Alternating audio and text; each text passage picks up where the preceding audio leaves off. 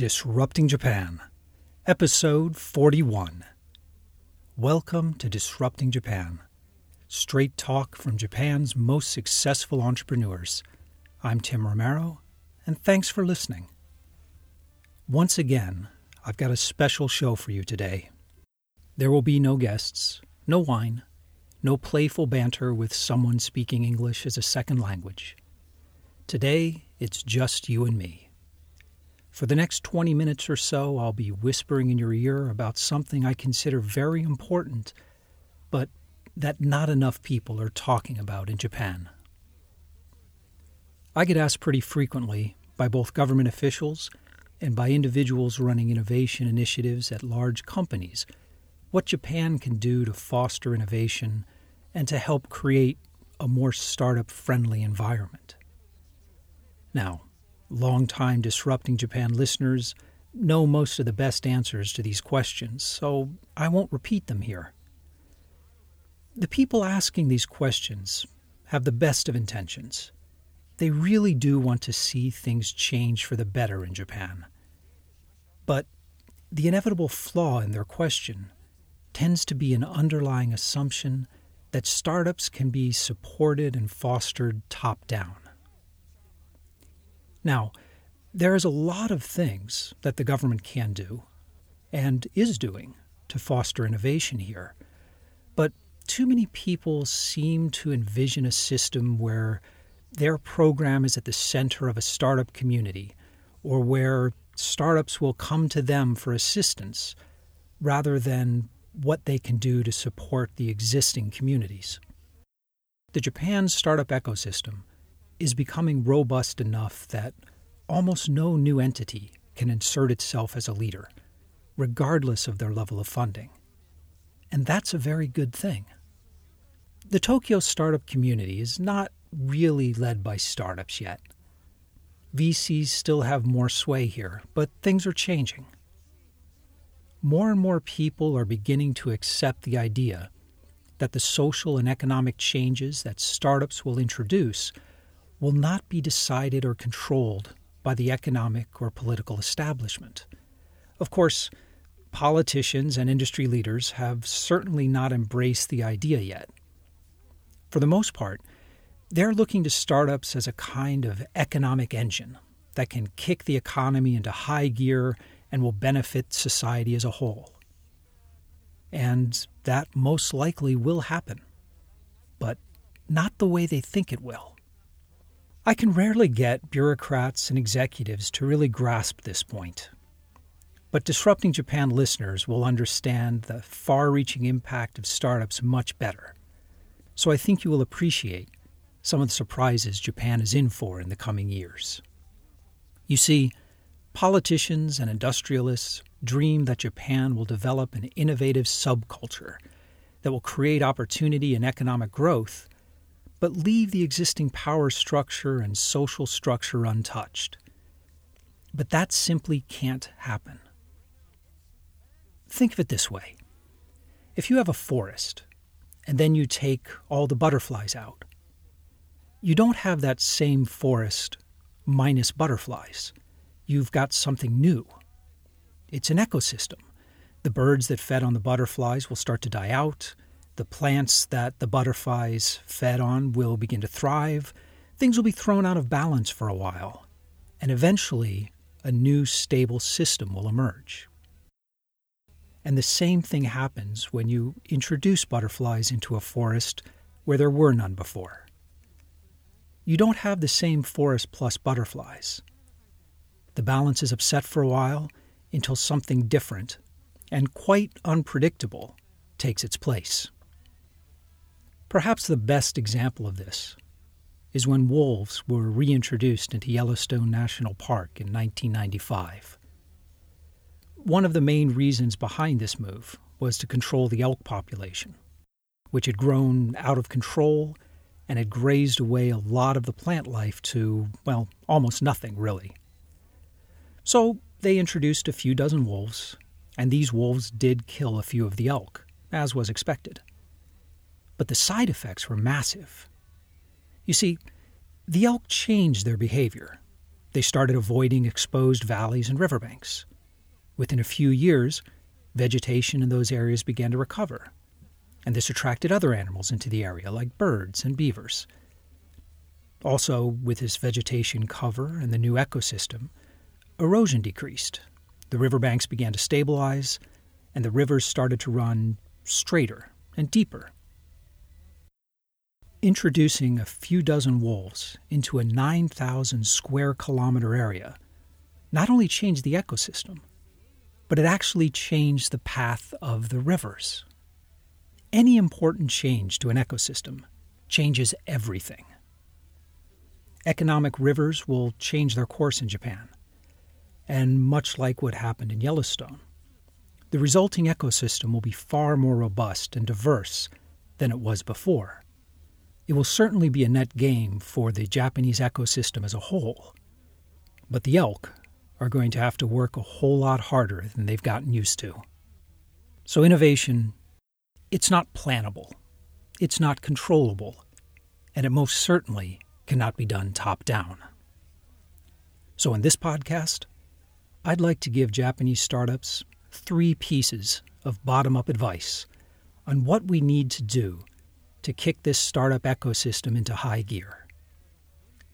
These are the 3 things we can do ourselves, with no support or input needed from government agencies or venture capitalists.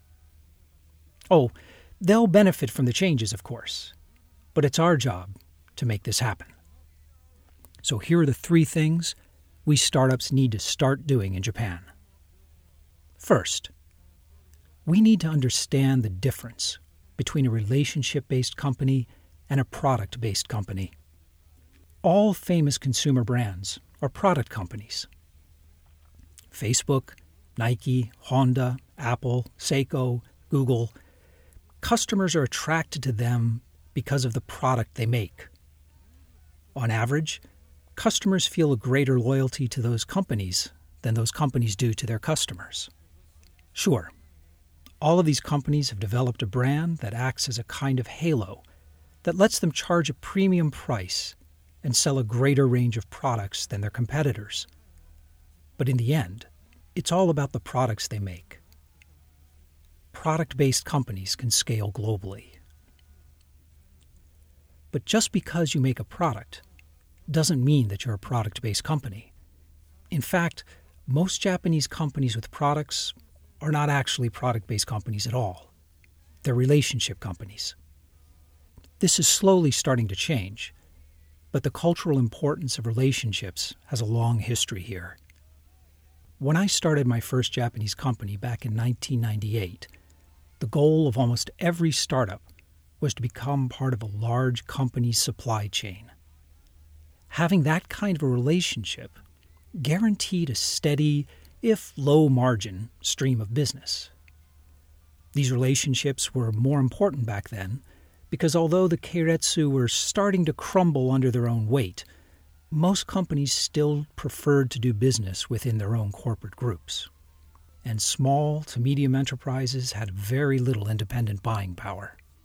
In fact, these captive, protected keiretsu micro-markets is one of the big reasons Japan did not develop a globally competitive software market in the 80s and 90s. At the time, an independent Japanese company that would sell its products across multiple keiretsu groups was a rare and powerful beast indeed. For the most part, the way to survive was to build what your client, very often your only client, to build what they told you to build. Things have improved a lot in the last 20 years, but still, a huge number of Japanese startups are really firms that have one major client and no hope of scaling. They have a relationship that guarantees a certain level of orders, but they have no product that can stand on its own in the marketplace. Don't get me wrong. Although way too much importance is placed on relationships in Japan, it's great to have those relationships. Knowing the right people can give you a huge head start in getting your first customers and in getting distribution. But your product has to be more important than any single customer you have, or things are going to break down eventually. Now, it can be hard to tell if a company is truly a product company or if it's a relationship company in the early stages. And nearly all companies with a product will insist that they're product companies. But a few giveaways are: 1, if you are still or if you're planning on doing custom development work after you receive funding, then you're almost certainly a relationship company. 2, if your product requires extensive customization and you're the only company doing that customization, then you're probably a relationship company. 3, if your product started out as a project you did for one customer and then you decided to turn it into a mass market product, then you're most likely a relationship company. 4, if losing your 2 biggest clients would put you out of business, then you are certainly a relationship company. There's nothing intrinsically wrong with relationship companies, of course. In fact, in the early stages, relationship companies often see traction sooner and grow faster than product companies.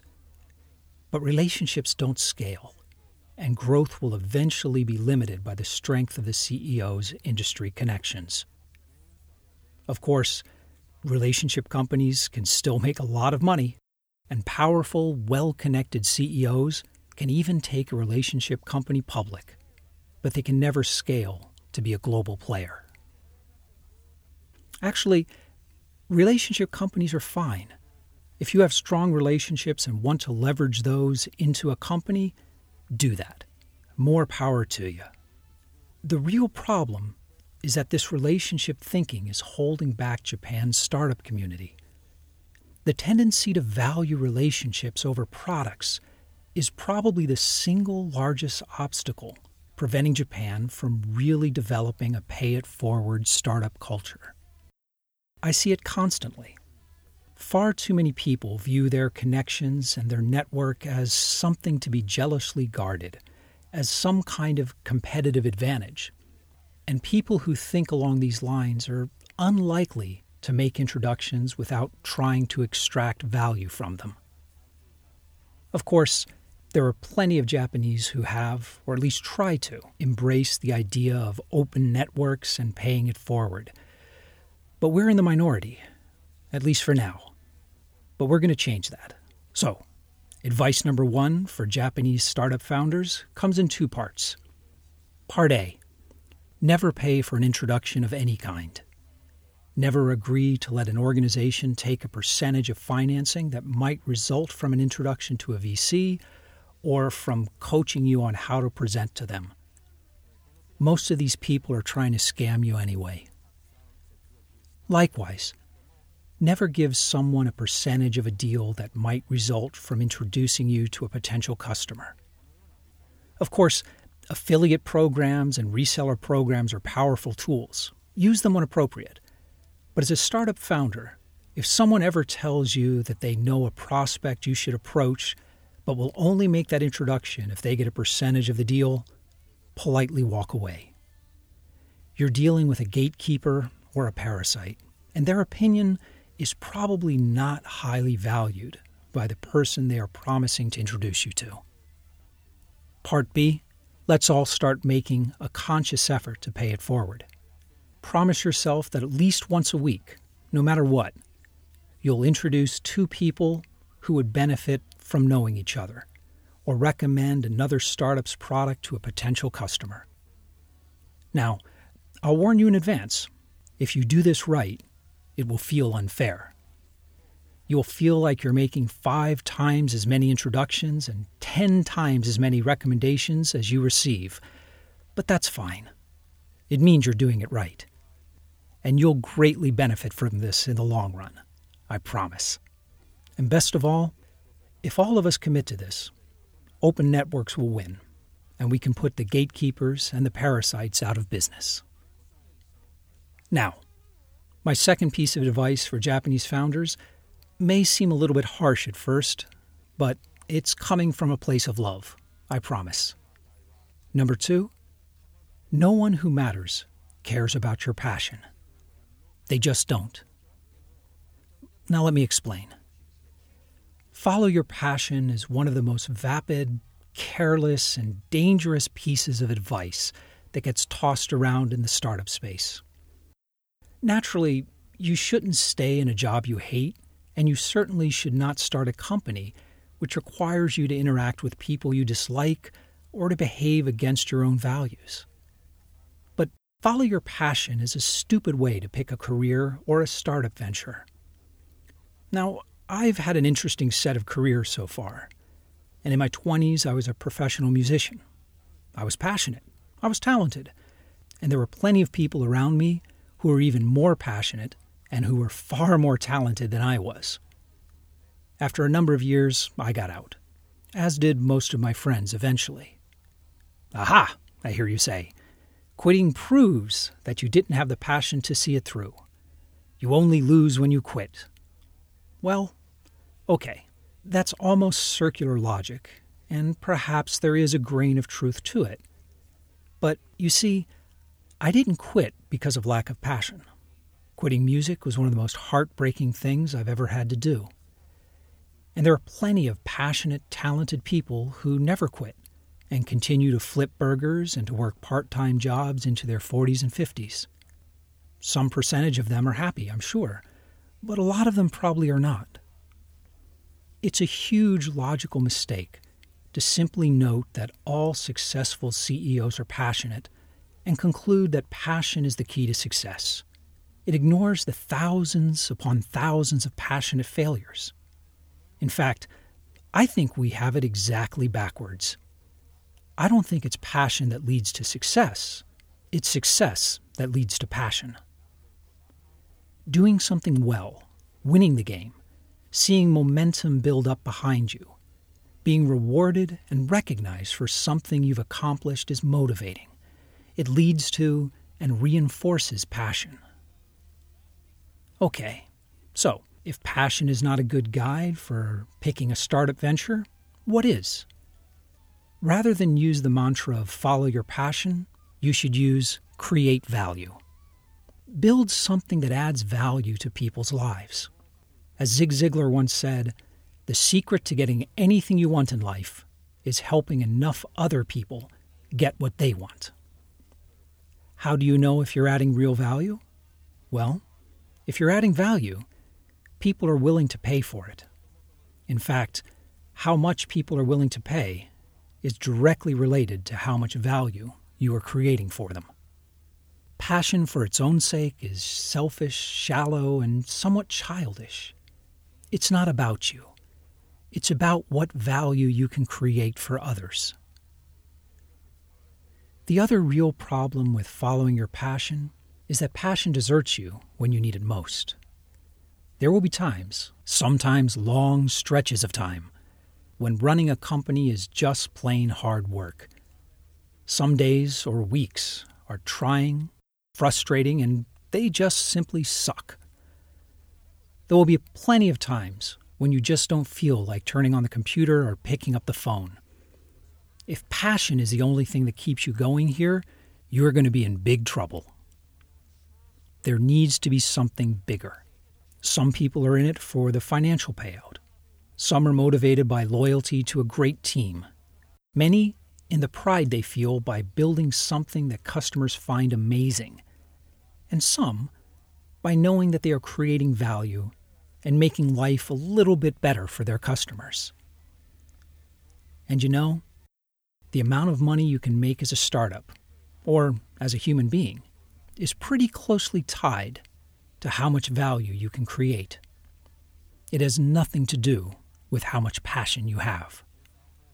I'm still far too young to be a bitter old man. But if I hear one more bubbly speaker at a startup event proclaim to the world how passionate he is about startups and how Japanese people need to feel more passionate about entrepreneurship, I think I'm just going to lose my mind. And to be honest, it's mostly the foreigners going overboard with this rah-rah passion crap. So let me be the first to say, screw passion. Make something useful. Make something that adds enough value that people will love it and pay for it, and the passion will follow. When someone tells me that they have a passion for something, I think that's great, but tell me what you've actually done. What value have you created? If you're just starting out, tell me what concrete steps you've already taken and what you plan to do next, and you'll have my attention. Don't get me wrong, passion is a fine thing. But when you create value and when you solve real problems, the momentum will build up, your revenues will increase, and so will your passion. You see, you don't follow your passion follows you. And this brings me to my third, perhaps most important, and certainly the simplest piece of advice. There's a lot of well-placed concern that the current crop of Japanese startups is not ready to compete globally. In fact, a large percentage of the pitch events make going global their central theme. I get asked a lot about what Japanese startup companies need to do in order to compete globally. There are panels about this at most startup events, and it was one of the main issues discussed during our Disrupting Japan one-year anniversary live show. Actually, there's been tremendous progress in this area over the past 5 years or so. It wasn't that long ago when the majority of startup pitches I heard were either copycat companies modeled on successful foreign firms or based on ideas that would never scale past a few dozen like-minded individuals. While most people seem to want a top-down solution to the global competitiveness problem, the answer is really quite simple. If you want to build a global company, solve big problems.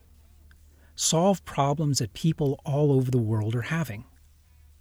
Don't get me wrong, there's nothing wrong with companies that focus on mobile gaming or Japan's otaku or anime culture. A small handful of them will do very well overseas, but most of them are too caught up in their own coolness, or perhaps cuteness, to really try to define what value they could potentially provide to a global audience. Current wisdom is that English language ability is the key. A lot of Japanese pitch contests are held in English. Rakuten and Uniqlo both now use English for all official internal meetings, even those held in Japan. And there is a real emphasis being placed on startups with mixed Japanese and foreign teams. These are all important and useful developments. English language ability is an important step in getting ready for global competition. But it's not the core value. Think of it this way. The global expansion, you could almost say domination, by companies like Honda, Sony, and Seiko in the 60s and 70s was not due to their English language abilities or their understanding of foreign cultures. In fact, during that era, Japanese firms had a well-deserved reputation of horribly misunderstanding foreign cultures, and they suffered a lot of bad publicity because of it. But the problems they were solving were so big, the value they were offering was so strong, that they were able to succeed despite headquarters' lack of understanding of local languages and cultures. What they did understand was the global market. They were very much aware of the competition and the potential competition worldwide and reacted accordingly.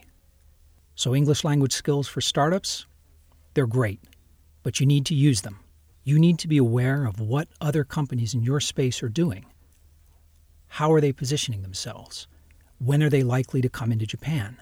And for the truly globally ambitious startup, when can you take on the competition directly in their home markets? Now, our non-American listeners are undoubtedly thinking that an American like me is probably the last person to lecture anyone on the importance of understanding what's going on outside their own borders. And yeah, I admit it's true. We Americans are terrible in this regard. But the fact is that most U.S. startups don't need to think about it initially. That's not a statement of arrogance. It's a function of the way the market works. The U.S. market is so competitive and so saturated with startups that any company that gains serious traction is probably solving a big problem and solving it well. Japan's startup scene is not like that. A small startup can grow up unmolested and unchallenged in a niche market, at least for a while. But the world is small these days. If you don't take the fight to the competition, they'll bring it to you eventually. So English ability is a great first step, but the real key is using that ability to keep an utterly paranoid watch on what your global competition is doing. Learn their strengths and weaknesses. Steal their cool ideas. Consider yourself a global player from day one. And when it comes time to make your big move into overseas expansion, for God's sake, don't just send a team of engineers to set up shop in a San Francisco office. Either move the management team there or hire an experienced local team and trust them to grow your business. Now, I sometimes get accused of being a cheerleader for Japan. And it's true. I'm quite optimistic about the future of Japan in general, and Japanese startups in particular. I suppose part of the reason it looks that way is because so many people, including the Japanese themselves, are often hesitant to point out all the things that are going right in Japan. People also tend to ask me about top-down ways of improving things for startups in Japan. But top-down, things are going pretty well. The trends are all moving in the right directions, and there's only so much you can do top-down anyway. The real power for change in startups is, and will always be, bottom-up. So to summarize my 3 pieces of bottom-up advice for Japanese startups: 1. Products are more important than relationships. Make introductions. Give advice. Ask for nothing in return. Don't play ball with the gatekeepers and the parasites. You'll come out way ahead in the long run, I promise. 2. Screw passion. Build something that adds value. The secret to getting anything you want in life is helping enough other people get what they want. And finally, 3. Solve big problems. The bigger the problem, the more money you're going to make. Be a global company and a global problem solver from day one. Know the strengths and the weaknesses of your global competition and steal all their cool ideas. The trends for startups and innovation in Japan are positive and accelerating. Startups are already beginning to change Japanese society and the Japanese economy. Now, I'm not one of those people who think that all innovation is good or that innovation is synonymous with progress. Technology and innovation is amoral. Technology amplifies our own nature. The fact that, so far, technology has produced net positive effects says more about the good in human nature than it does about any inherent good in technology. Like introducing butterflies into a forest, the introduction of startups into the Japanese economy will have both good effects and bad effects, the exact nature of which are impossible to predict before they happen and obvious to everyone after they have occurred. But Japan's economic ecosystem will be much stronger because of it. If you've got ideas about how Japan will be changing in the coming years, or if you'd like to continue this conversation online, come by disruptingjapan.com/show041 and let's talk about it. But most of all, thanks for listening. And thank you for letting people interested in Japanese startups know about the show. I'm Tim Romero, and thanks for listening to Disrupting Japan.